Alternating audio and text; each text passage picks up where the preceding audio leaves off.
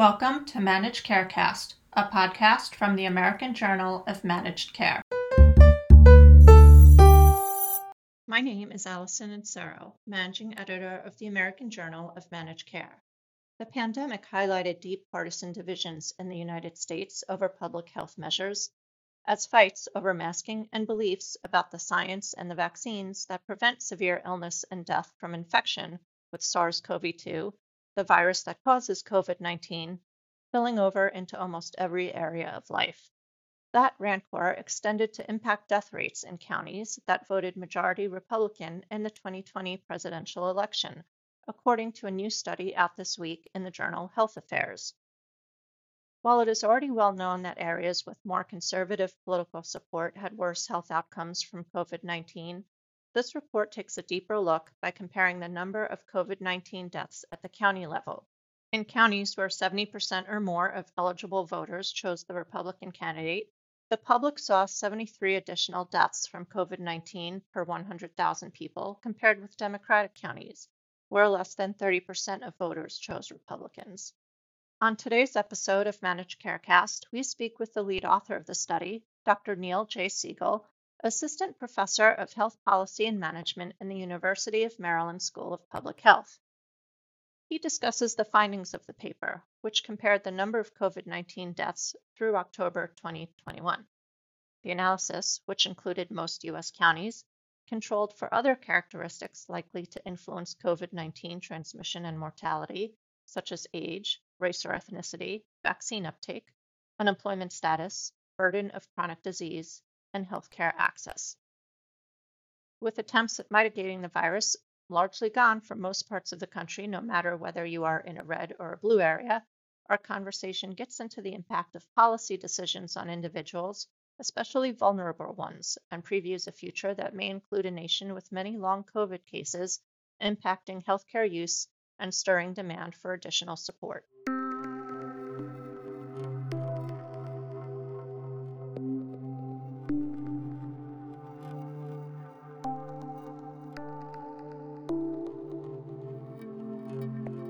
Welcome to Managed Carecast, Dr. Siegel.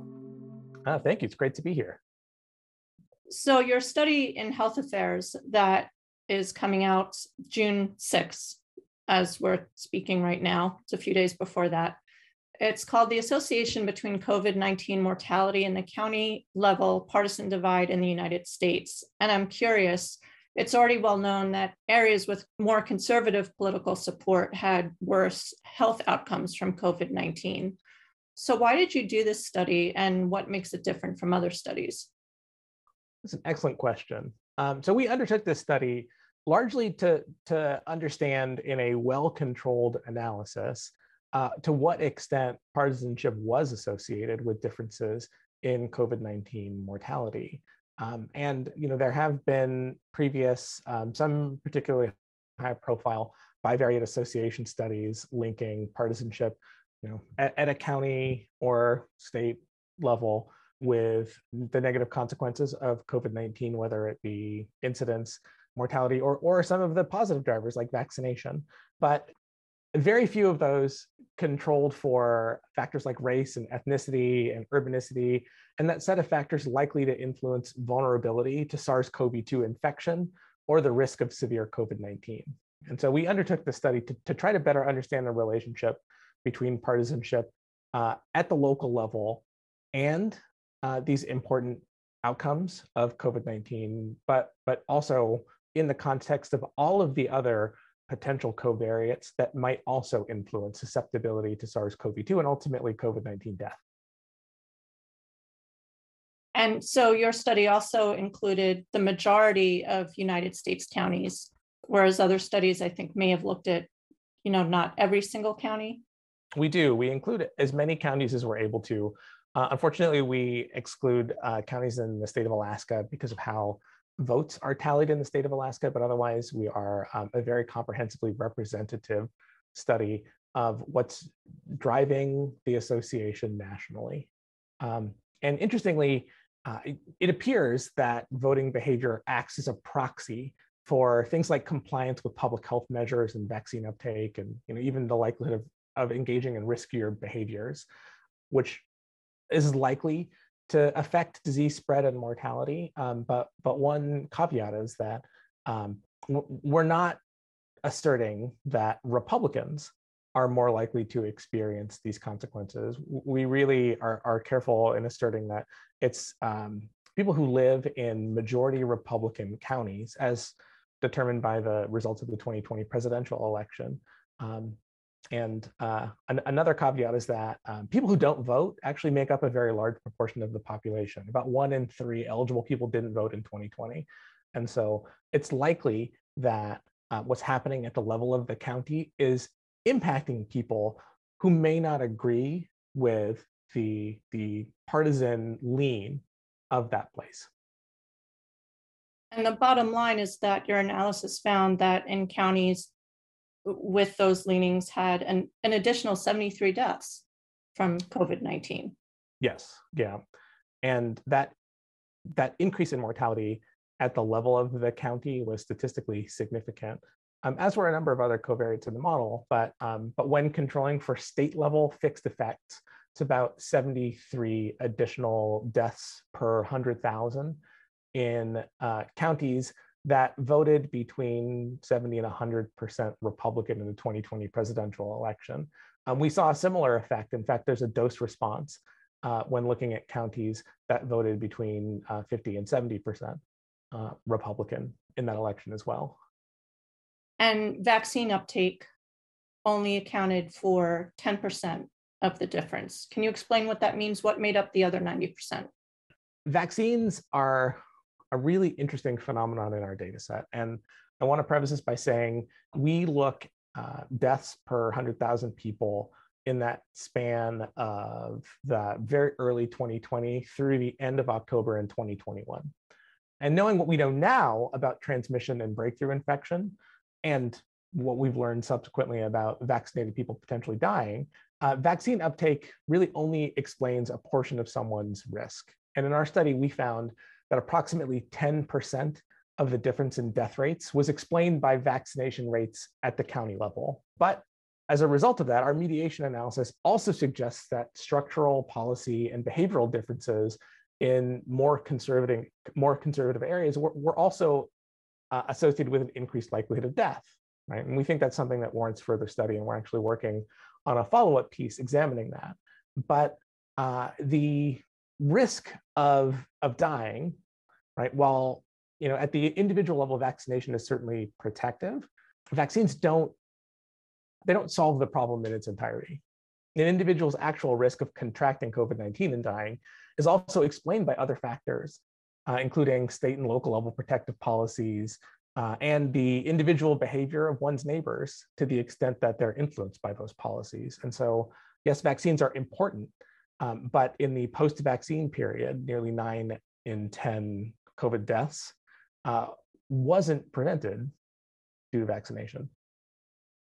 You noted towards the end of your article, healthcare workers, other essential workers, children, the immunocompromised, they were more likely to die in these counties, regardless of what they personally believed. I found that kind of tragic. Yeah, I think it's really important to note that deaths in Republican majority counties aren't limited to people who, consistently hold the views as represented by that partisan lean in the 2020 presidential election, right? Those deaths aren't limited to unvaccinated people or even people who are unwilling to engage in things like social distancing and masking because of political opinions, right? Everyone's risk of contracting COVID-19 increases when the people around them are also more likely to be susceptible or more likely to be infected. And so, yeah, when we note that, healthcare workers, essential workers, children, immunocompromised people, elderly residents, these are all people from communities that are disproportionately vulnerable, right, even post-vaccine, and their risks are likely increased when transmission increases around them. And so regardless of your personal political beliefs, if you live in a partisan-leaning Republican area, your risk is higher than somebody who lives in a strongly Democratic or Democratic-leaning county. There's another point related to that I think bears making. On the one hand, it's likely that individual political beliefs either reinforce or compromise the effectiveness of local policies, right, and protective public health measures. If you live in a place that is more politically progressive and either by partisanship or some other contributing factor, you and your neighbors are more likely to adopt protective policies, right? Certainly, you're more likely to be protected from transmission, infection, and potentially death, right? But similarly, if you live in an area where you and your neighbors are less likely to believe in the effectiveness of policies, regardless of whether or not they exist, they're less likely to be followed. And so that's one of the reasons that we felt we needed to control for state level fixed effects in our paper, right? Because you certainly have the case where states have adopted protective policies that are less likely to be followed at the county level, right? And so, there are red counties in blue states, and there are blue counties in red states. And so, when we examined in our final model, that the full set of covariates in combination with state level fixed effects, that's where we saw that still statistically significant difference of about 73 additional deaths per 100,000 people in the reddest counties. But I think similarly, partisanship, and one of the reasons that we say that voting behavior acts as a proxy for the public health measures that you're likely to see at the county level, as well as compliance with them, is that in strongly Republican areas, even if protective policies exist or were instituted, compliance may be a challenge because of pressure from constituents who may not believe in the effectiveness of those policies. And so, for instance, in a blue state like California that has a statewide mask mandate, red counties may see lower compliance, even though there's a state mandate, and there may be fewer mechanisms for enforcement in those places. And so, we assert that it's likely that Democratic counties benefited more from public health guidance and mandates because residents were more likely to comply with them, right? Additionally, they may have been more likely to trust government messaging and to adhere to guidance of public health officials. And so, when we assert that these statistically significant differences exist between strongly red and strongly blue counties, it's important to note that there are policy factors at play that are likely driving those differences in mortality. And it's not simple enough to say that, for instance, Republicans are more likely to die, because it's really people who live in highly Republican areas. And what we think is happening is that voting behavior and the 2020 presidential election returns signal some structural differences between counties. This isn't a problem that arrived with the pandemic. I did not know, for instance, you mentioned in your paper that Democrats were more likely to get the swine flu vaccine in 2009. Yeah. That goes back to our nation's history, I guess, and conservative ideology and how you view public health and the role of the individual in health and all of that.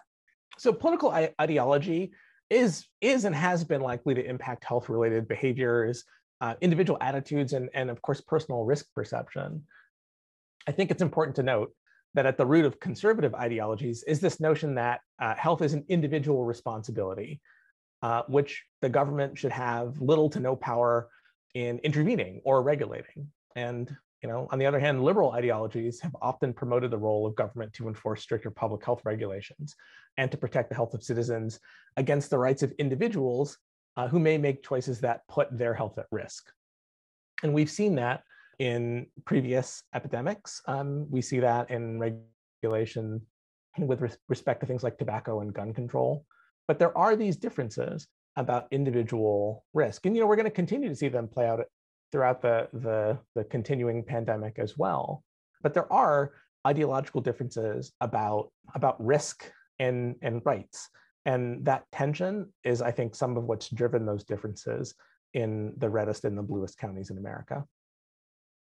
You end this paper with policy implications. What are your concerns about how, if nothing is done, this will affect public health in the future?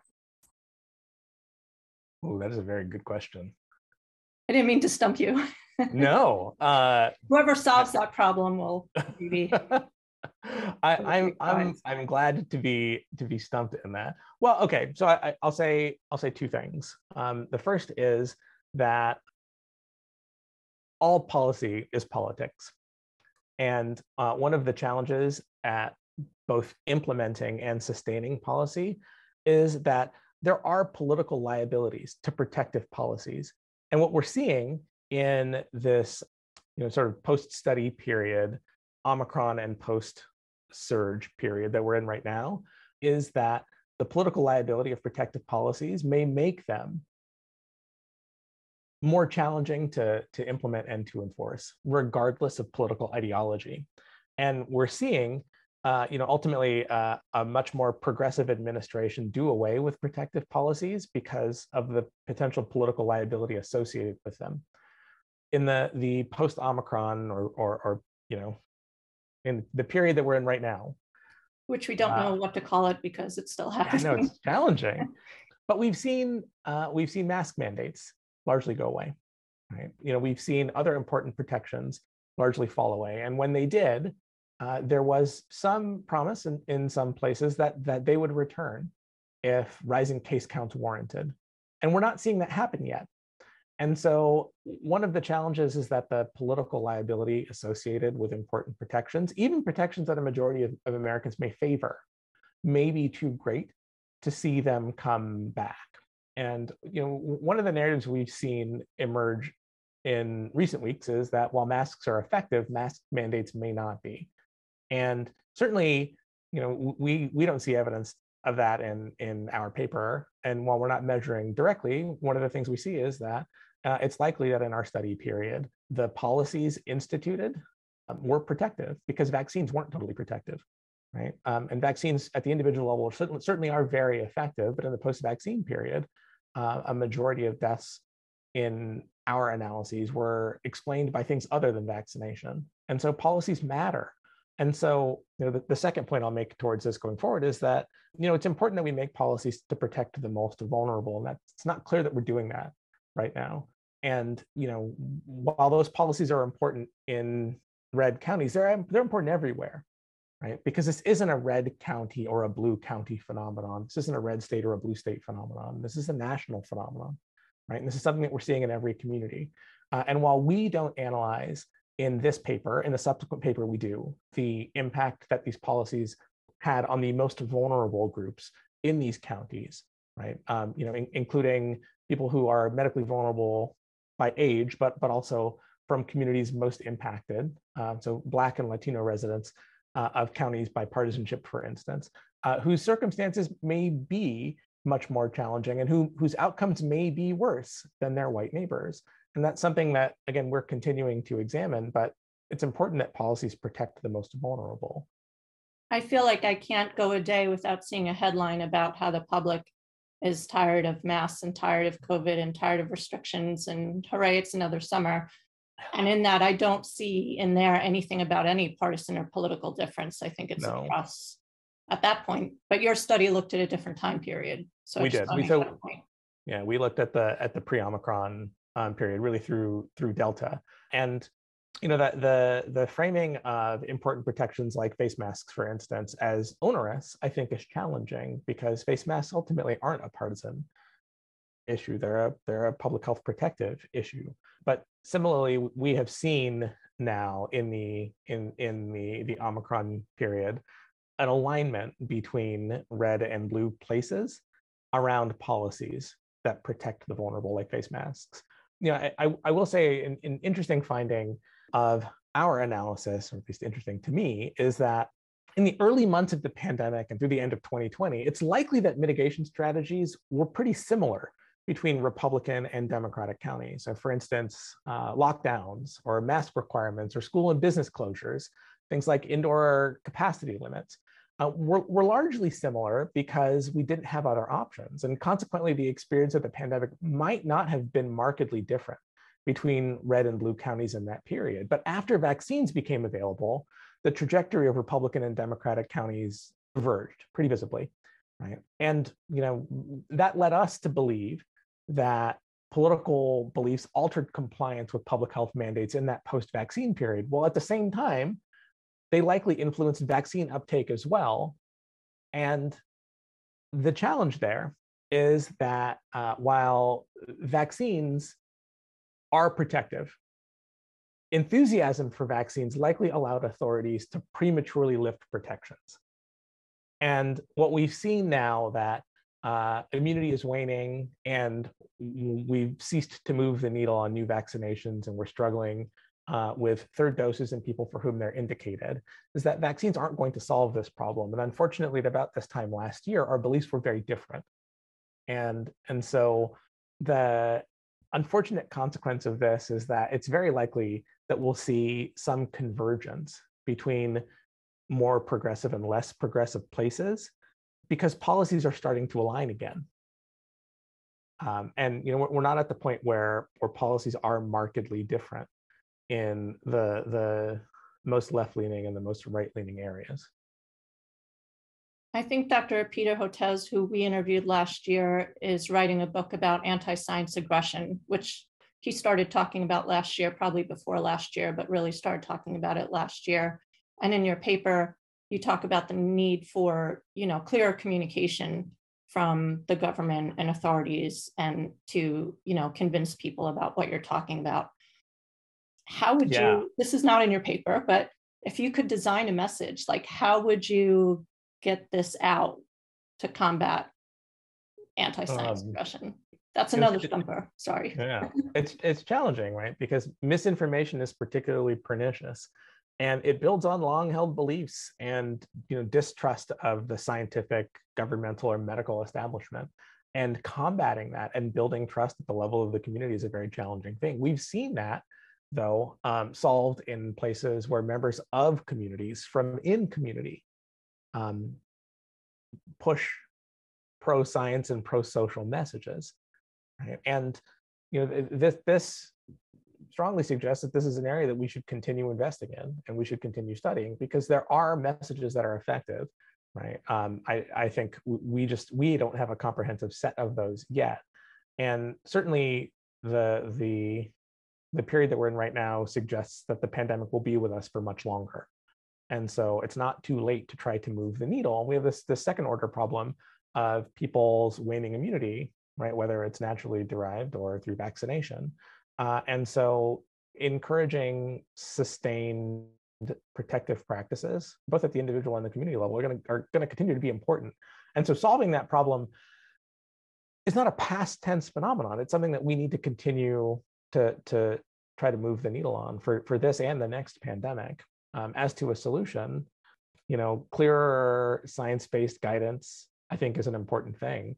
But trying to understand how to meet people where they live is even more so, right? And we're not at that point right now where everybody who is willing to be vaccinated has been, right? It's possible that there are people in that movable middle, right? Certainly, there are people who are enthusiastic about vaccination, who are enthusiastic about third doses, and are now anticipating fourth doses. There's another set of society that has decided that no vaccine, right, is likely acceptable to them. But there are people in the middle who we haven't reached yet, and continuing to move the needle for them, I think, is an important thing. I will say, though, that there's a solution to this problem that's not vaccine mediated and one that is of increasing importance day by day, right? And that is reshaping society in ways that are more protective for everybody, regardless of vaccination status, right? Because vaccines are effective after you've been exposed, but preventing exposure is potentially even more so. And so improving ventilation, right? Making masks more available, bringing back mask requirements when transmission warrants, extending mask requirements for public transit, for instance. Like all of those measures protect people from exposure. Vaccines certainly help keep you out of the hospital, but your mask and ventilation keeps the virus out of your lungs.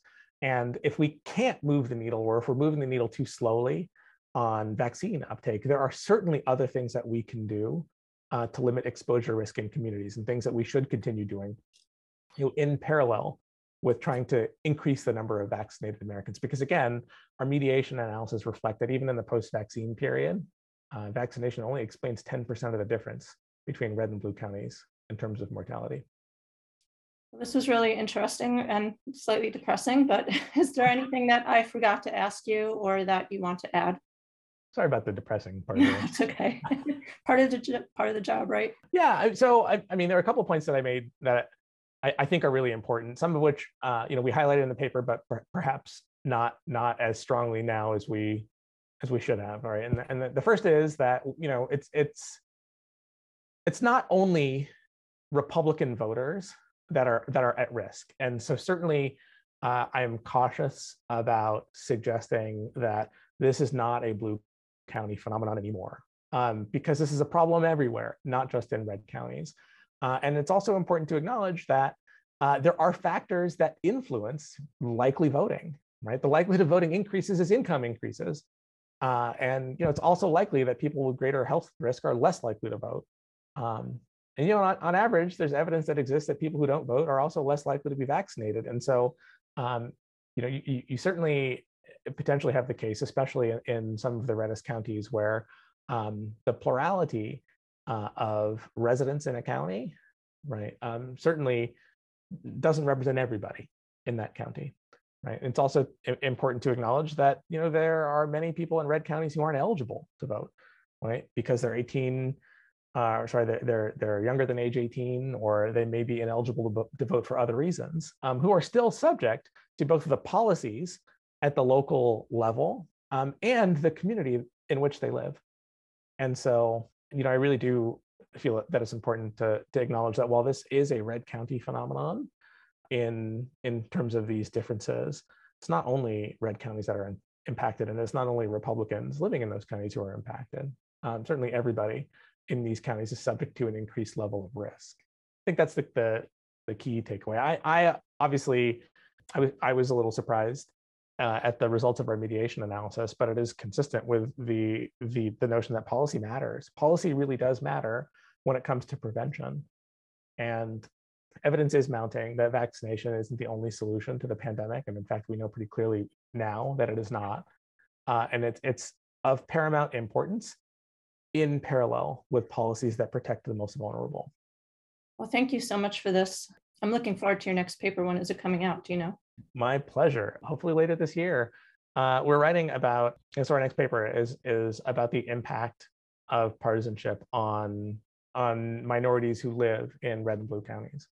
And so to the extent that partisanship, well, to the extent that voting behavior is a marker for the likelihood of protective policies existing or adherence to them, it may very well be the case that the most vulnerable are even more vulnerable in places where there's low adherence policies. It may also be the case that there's not a statistically significant difference between red and blue counties. And so we'll know very soon what the impact of partisanship and potentially policy is on vulnerability to the people most likely to be susceptible to bad outcomes from COVID-19. We have another paper relatedly that we're just starting on that attempts to estimate the disability burden of long COVID. And one of the things that we don't account for in this paper, I mean, certainly we account for the number of cases, but there have been so many COVID cases that it's likely to change the health services landscape to the extent that people develop long-term chronic conditions associated with their primary SARS-CoV-2 infection. And so, demand for health services, and it's when we say unprecedented, we really mean it. This is an unprecedented health and public health crisis, and if 1 in every 3 people infected with COVID-19 develop some longstanding set of symptoms, it's very likely that they're going to need additional care, and some subset, may end up permanently disabled as a result of their infection, and it's really going to change the health services landscape in America. And so, to be even more depressing, we're continuing to explore that. Well, I don't know what to say to that.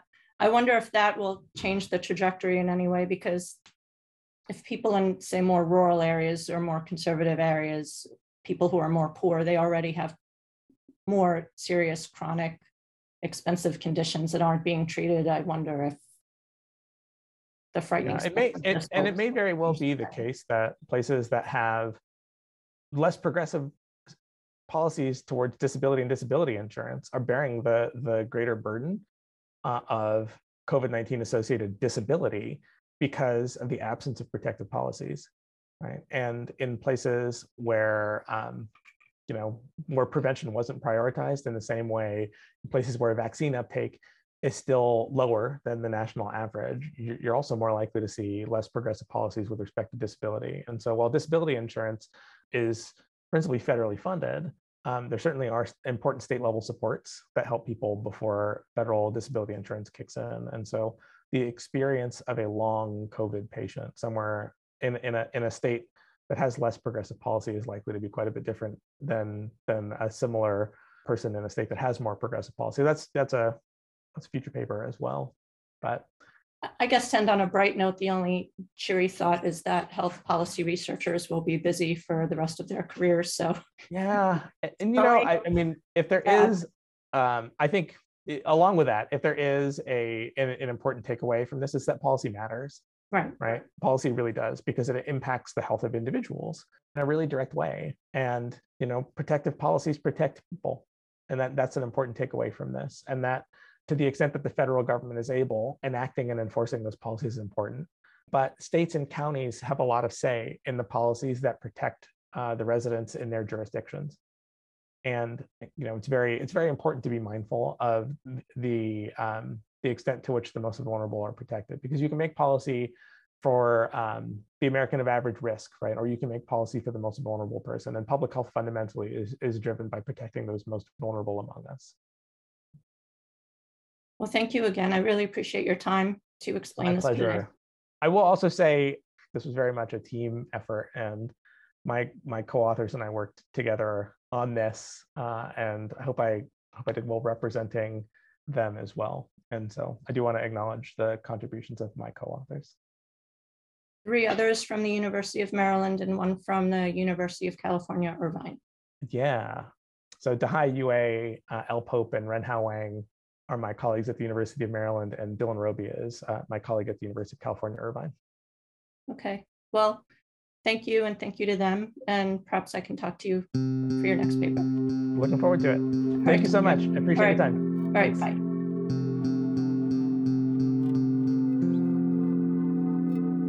For all of us at AJMC, thanks for listening. To learn more about these issues, visit ajmc.com or see the show notes. To get in touch with us, email info@ajmc.com or follow us on Twitter @AJMC_journal. And if you like the podcast, don't forget to subscribe and rate us.